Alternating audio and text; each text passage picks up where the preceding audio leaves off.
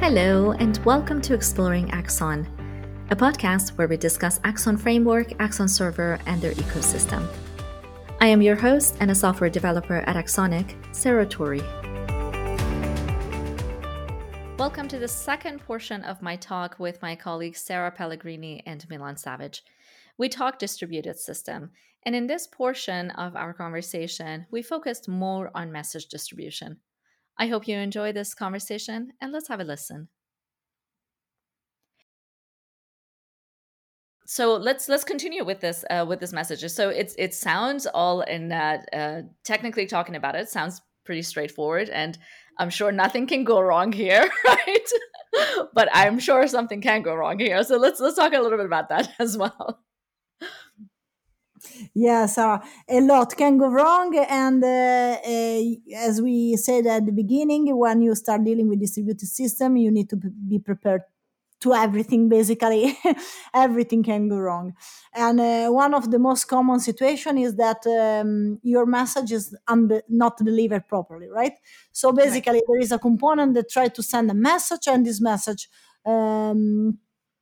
and basically it do not receive any confirmation. So it may be that message doesn't reach its destination. It may be that it takes too long to be handled. Many things can happen. But a first strategy that we can use in this situation is to adopt a automatic retry mechanism. So basically the infrastructure that is responsible to dispatch this message from one component to another anytime doesn't receive a confirmation under a certain amount of time, or if there is an explicit error, it can try again to deliver the same message once more. So this retry mechanism is one technique, is one technical solution that we can use in order to mitigate the problem of undelivered messages. Right. And so if the retry is working, then you received your message properly. Yeah. And right, so this is a good solution. So what are the others? Some of the other issues that can pop up here, Milan? You were having some points there as well. Yeah, so basically, I always get to talk about the circuit breakers because Sarah Pellegrini does not like them. Yeah, I I'm hear not she's a a huge fan fan of of it. this solution. All right, so Sarah, hold your ears while Milan is talking about this. Go ahead. Exactly. So basically, in cases where retrying makes no sense, you know that that server is unavailable, but there are components in your system that want to reach that information. It is really useful to fail fast there, and that's why circuit breakers are really interesting mechanisms to be implemented. What they represent is you're going to get the information that that server is unavailable, and all following requests are you're going to fail them right away because you know that for a certain amount of time that component is not available. You're going to fail fast, you're going to improve your performance. However, from time to time, you need to go and check whether that failed service is up again, and then you want to make the call again. You don't want to do this forever. I mean, Right. to break the circuit forever. Yeah. So Sarah, I have to ask, why are you not a fan of this? Because it has to break the circuit? Because I believe that the evolving a little bit further this solution, you can achieve a lot more with a failover mechanism. So instead of failing fast only, you can basically decide to not to break the circuit, but to move basically to forward all the request that was initially addressed to the component that is not available anymore to another instance that you can start up on purpose for basically in case of the first one is not able anymore to perform its task, or maybe you can have multiple instances and just address all the loads that was directed to initially to the instance that is not working to the other instances that are already available. So this is a more powerful way to to basically implement the same concept, in my opinion. Yeah, and get further results, which is great. Now, you both mentioned something that is, I think, is key here. So whether it's retry or failing or what have you, um, we wanted to stop at one point, right? So we don't want this to keep going on and on and on and on. So let's talk about deadline a little bit, maybe. Yes. So far, all solutions that we covered for messages not being delivered are technical solutions. They basically do not depend uh, on the domain that you are in. Uh, Deadlines is something that is related to the domain, especially how long you're okay with waiting for that message to be Right. delivered. So when you send a message, then you start your timer and say, okay, for this payment to be done, I can wait for 30 days or I can wait for 1 minute. If I do not receive the response back within that time, within that deadline, I'm just going to compensate and I'm going to say, okay, this order is going to be canceled or I'm going to cancel this payment, whatever was the business transaction. Mhm. And this is where we can elevate the deadlines in our system. Yeah, and I think what you mentioned is really important to note is that this is a business decision. And as you mentioned, with the instance of a payment, sometimes you want to receive that payment almost immediately. Say I'm at a store and I run my credit card, and if that payment doesn't come, you don't want it to retry 10 minutes and the line behind me gets longer and longer. As opposed to if this is, for instance, a utility company and you have 30 to 90 days to make your payment. And that's where that business decision comes in handy. So that was a really, really great point to make there.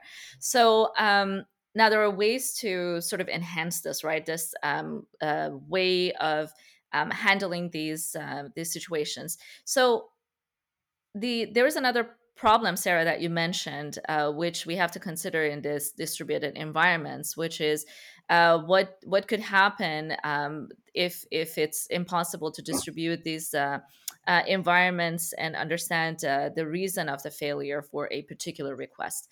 So maybe let's talk about the message fails that can be reached at their destination and how we can handle those. Yeah, because indeed, when you deal with distributed system, it's basically impossible for you to understand the real reason of a failure, right?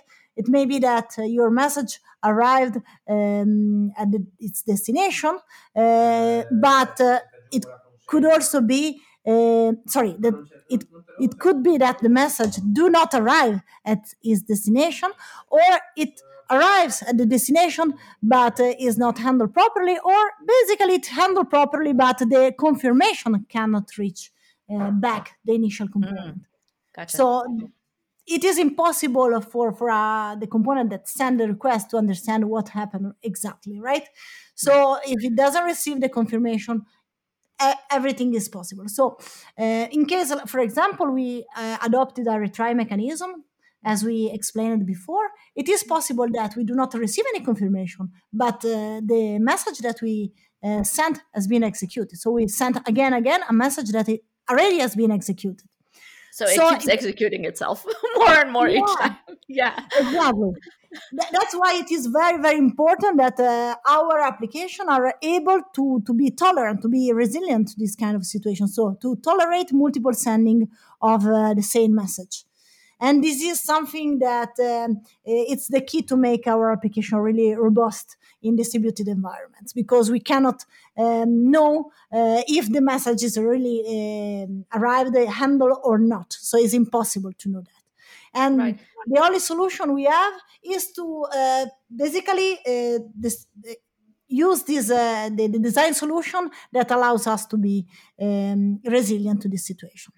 Mhm. One of the main solution that we can adopt is to make our messages idempotent. That is one of my favorite because it is a design solution and it's very, very powerful. Yeah, And let's talk a little bit about that. What is this idempotency that we hear here and there? yeah, idempotency is basically the property of operation, such that no matter how many times you invoke this operation, you execute this operation, you achieve always the same result. and it is really dependent of the semantic that you use for your messages. So if your messages are designed in the proper way, they can be handled in a idempotent way. We can do a very simple example here. If I want to change a number of the number of the item in my cart in the e-commerce, I can decide to send an command that require to increment this number. So increment item number containing the delta that I want to use to increment that number or decrement that number. Uh, Unfortunately, this kind of command is not idempotent because anytime it is executed, it will produce a different result of the number of the item in the cart. Instead, if I use a different kind of semantic, so update, for example, item number containing the new value of the number of this item in the cart, no matter how many times I execute it, I will achieve the same result. So this is the kind of solution that um, we think that are very important in order to make your application resilient. Try to think all the time in order to implement, to design your application in such a way you have messages that can be handled in a idempotent manner. And can we use caching in this case for our commands so that they stay in memory for a certain period of time, that it doesn't have to be executed every single time, more and more each time? Yes, we can. Probably you mentioned a solution like the application, right? In this case, Mhm. basically, the application is a technique that you can use anytime you do not have a natural identity in the context you are working on. So basically, if you cannot, for example, use technique like idempotency or identify basically the instance in such a way you can basically reapply the same command without having side effects. What you can do is to basically use the artificial identity of the message itself, caching it in order to avoid double execution of the same command. I see, to duplicate Yeah. that command over and over. Gotcha. And so, Milan, in a case that we want to reject the message, how do we go about it? Let's say we just the preconditions don't compare or don't match or anything like that. How do you go about that? Yeah. So this is a case again where we can have an identity. Order is really good example of that. So if for some reason I receive a command to confirm an order, I'm going to update my state related to that specific order with that specific order ID, and I'm going to say that this order has been confirmed. If for some reason I get confirm order with the same ID again, I'm just going to compare the states and I'm going to see, okay, this order has been confirmed. So I'm not going to fire any order confirmed event. I'm not going to do any other actions. And it is really easy for me because this is uh, uh, something that is identifiable. Now, this is a solution that we call a compare and swap, which is very well known in language design. Right. There are atomic references, atomic variables that you have in a lot of languages, and there it is a technical solution, of course, right? And in our case, we said that it is a design solution because what we compare and what we swap, or what we basically in our case, it's not a swap, it is more of execution, Mhm. confirming the order.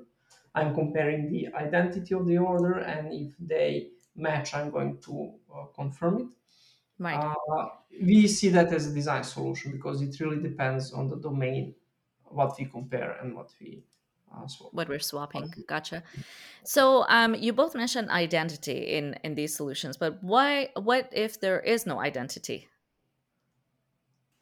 In case there is no identity, unfortunately, the only solution you can adopt is the duplication, so the technical Mhm. one. Gotcha. So basically, this is a solution that you can take into consideration anytime you do not have a way, basically, to find a natural identity in the business you're trying to implement. So Mhm. that's a solution that you can use only if you cannot find a way to use the other techniques like idempotence or comparison. Gotcha. And so, in the case of duplication, then sure, yeah, it's I guess kind of straightforward. What if then you also mentioned another possibility that the messages can be delivered in a wrong order, and how do we manage that and handle that?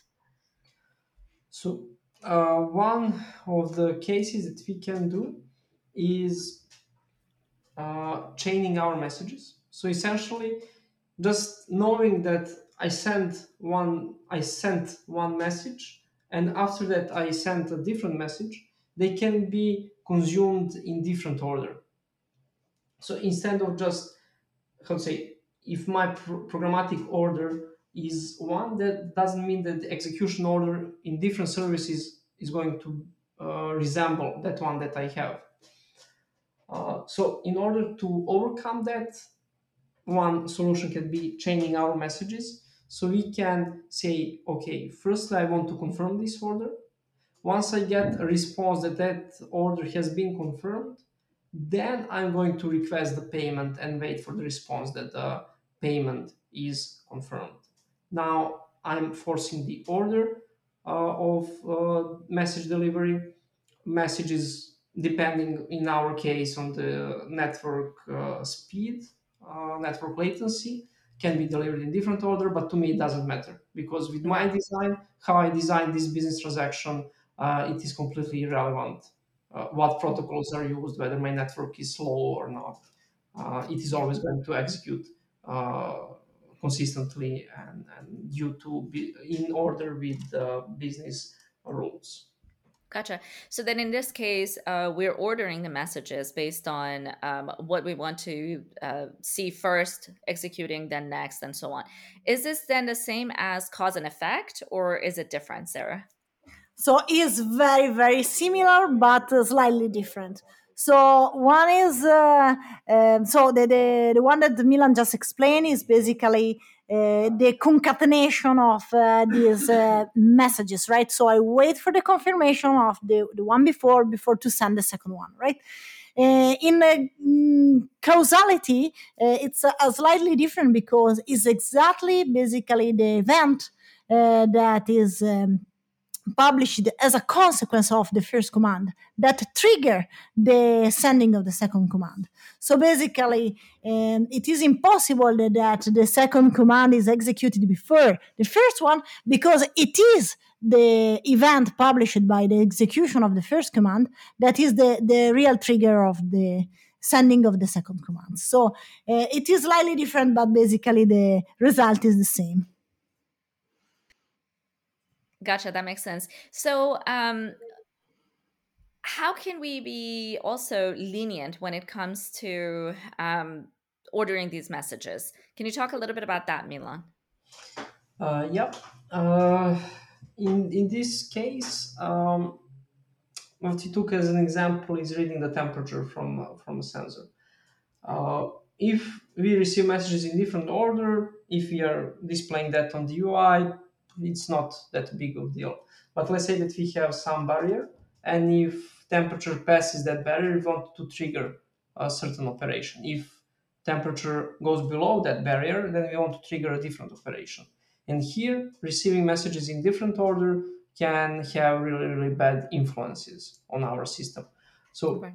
one of the solutions is to be lenient about that and to, let's say, introduce a time window in which we are going to collect several measures from the sensor and we are going to apply some reduction function on those values. It could be an average, could be a mean, whatever we choose depending on our domain. And then we are going to use that reduced value to make any decision. And hopefully, I mean, even more statistically, we are going to have better decisions because our reduced value is going to have more real value than the ones that we read maybe in the wrong order. So that's how Gotcha. you can leverage the leniency. Leniency. So now you did talk about various tools that we can use, the chaining the messages, cause and effect, being lenient, and so forth. So can we enforce some kind of transport protocol? Yeah. The transport protocol is some technique that is a technique that we can use sometime, but in a limited situation. So, for example, if you want to enforce the order, if you want to guarantee the order of messages delivered from one component to another, we can use a TCP channel that guarantee the ordering of messages, and this is fine. But what happens if you want to scale up, for example, the instances of one component of the destination component, right? In this case, we have two instances, two TCP channel. It is impossible to use the protocol to guarantee the ordering of the messages. So one thing that we can do is to decide to deliver all the messages that requires to be handled sequentially to the same instance in such a way that the only the messages that need to have sequentiality are taking advantage of the transport protocol. We can do that for using, for example, a consistent hashing algorithm and using as a key the key that determines this sequentiality. So basically, let's say all the messages that, for example, in our e-commerce business case, are have a even customer code can be dispatched to an instance. All the messages with a node customer code can be dispatched to the other instance. In this way, we can enforce that all messages related to the same customer are handled sequentially. We don't care the order of handling two messages that are related to two different customers. So it's fine. Unfortunately, this technique it cannot be used in all the situations. There are situations, for example, when we need to enforce the ordering of two messages that need to be necessarily sent to two different components because are two different kind of messages. There is no one single component that can handle both of them. So in this case, you cannot take advantage of the protocol, the transport protocol. So basically, yes, transport protocol and techniques like consistent hashing can help us reducing, basically alleviate the problem of message delivered in the wrong order. But yes, the best is as usual to find a proper design that is capable of solving this kind of problem at the business logic level. Right, and that makes sense. Um, so we did a little bit ago talk about some non-functional requirements that may happen in our systems. For instance, if there's a team joining that needs to take care of a different component within the system, different, say, deployment cycle or anything like that. Can we talk about those non-functional requirements a little bit that are changing? I guess consistently or sometimes can change a little bit, Milan. Yeah, so when non-functional requirements change, we do not want that our business logic changes. We want that our code related to the business logic stays the same. In order to help us with that, we have a location transparency.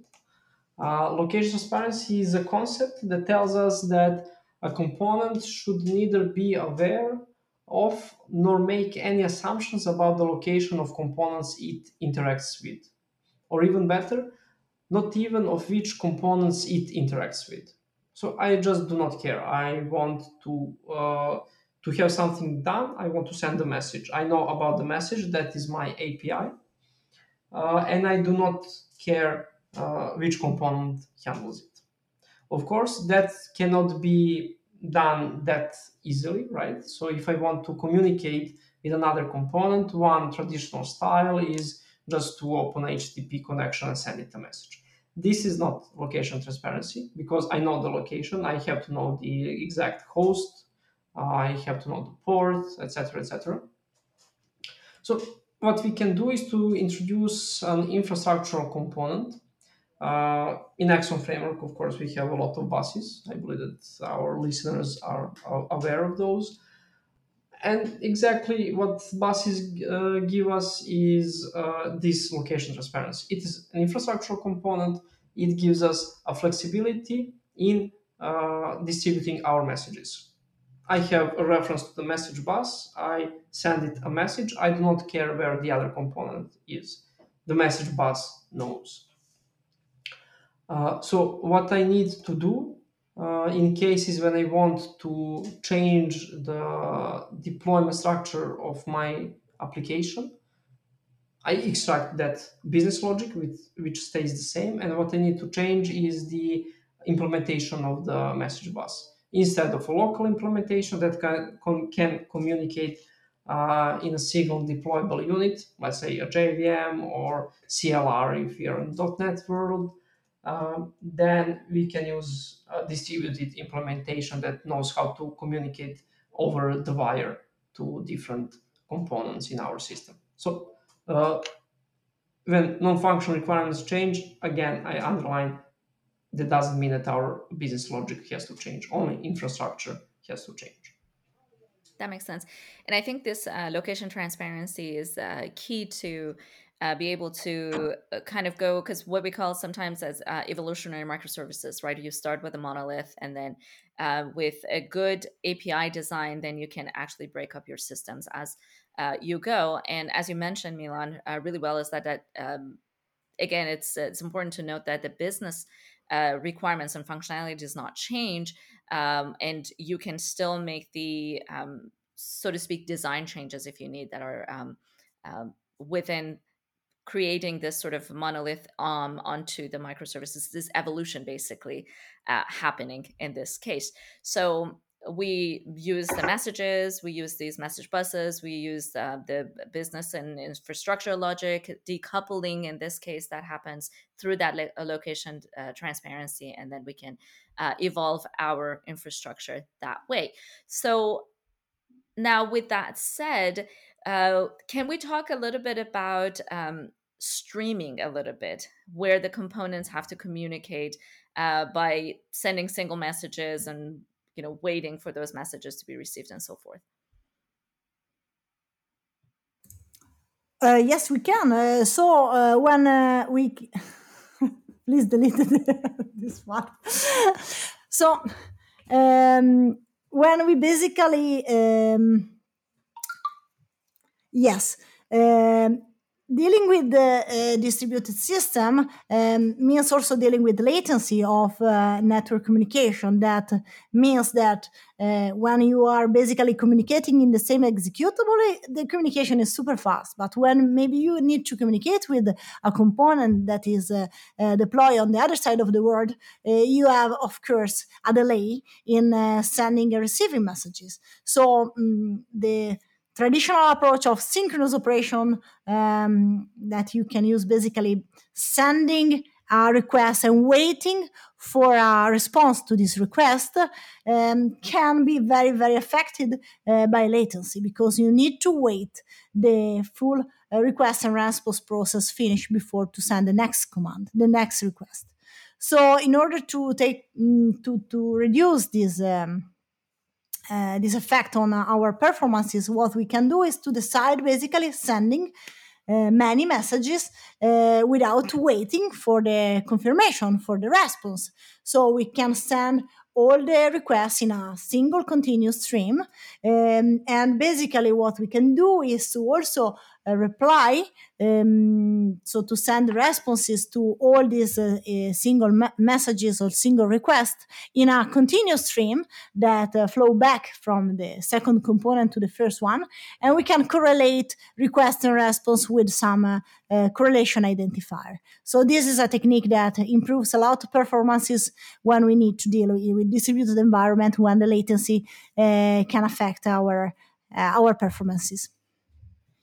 Yeah, and of course, we are then dealing with back pressure as well, which with both of you, we did record an episode talking extensively about latency and back pressure. So that's I highly recommend the listeners to give that a listen.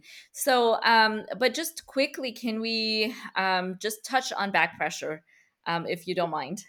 Yeah. Back pressure basically is a very powerful technique because even if streaming, basically sending messages and continuous streaming can improve a lot of performances, we need also to be very sure that all the components in the pipe are able to handle, to respect the pace, right, of the incoming message.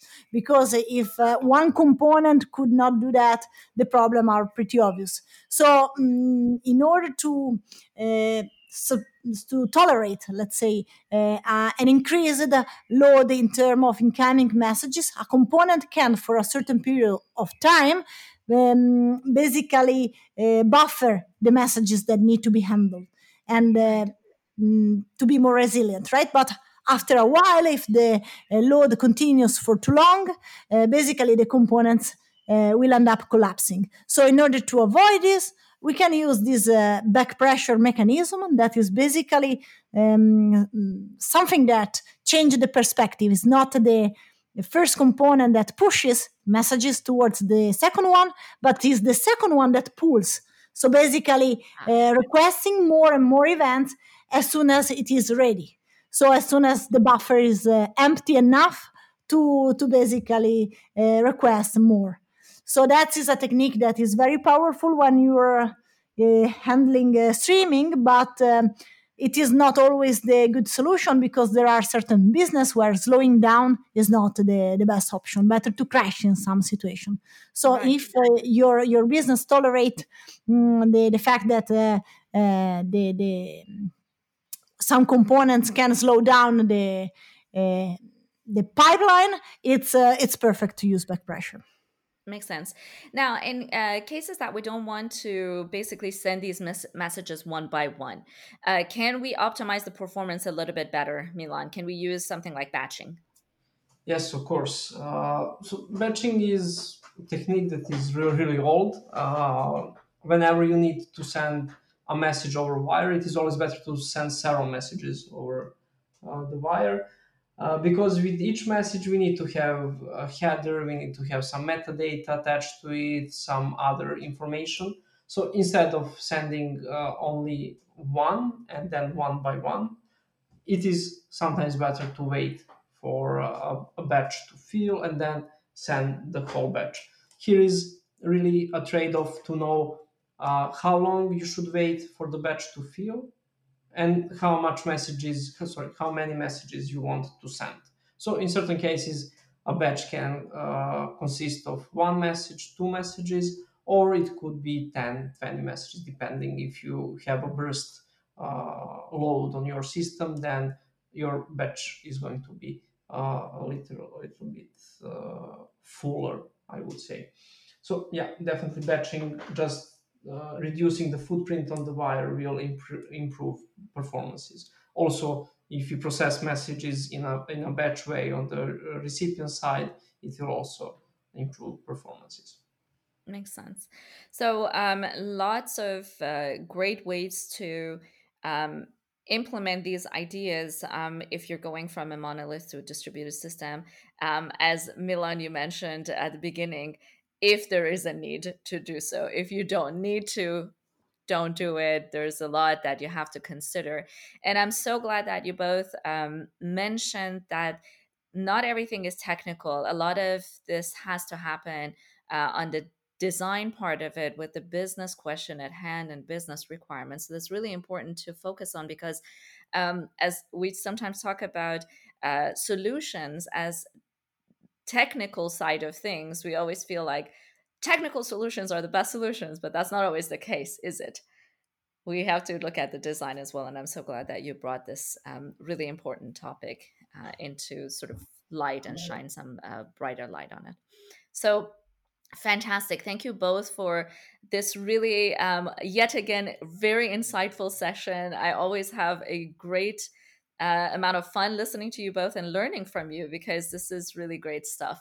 So, again, I appreciate you being here. Thank you so much. I can't wait to hear more about you're doing another conference, right? Coming up in June Yes, Yes, we will be at DDD Europe in Amsterdam, right? in Amsterdam. Yeah. Great. So, what are the dates just in case folks are around the area or joining? So I'm not sure, but I think that our talk will be the 23. So the Okay. conference will be 4 days, but Mhm. our talk will be one of the uh, one day between 23 and 24. I believe 23, Gotcha. right? Yep. Yeah, I think the full calendar should come out soon if it's not there yet. So that's wonderful. I can't wait to hear more about that. And we also at Axon have our own conference coming up in September, end of September. And not sure if you two are speaking at that conference, but I hope you do because it's always fun to listen to you. But in any case, that conference I believe is happening September 22nd and 23rd. So that's really exciting to know, and it's going to be in person, so I'll be there, which is really cool. Anyways, thanks again. I hope you enjoy the rest of your day, and I can't wait to talk to you later. Thank you, Sarah. Thank you, It's Sarah. great being here again. Thanks. Absolutely. I always have great fun. All right, guys, talk to you soon. Thank Bye.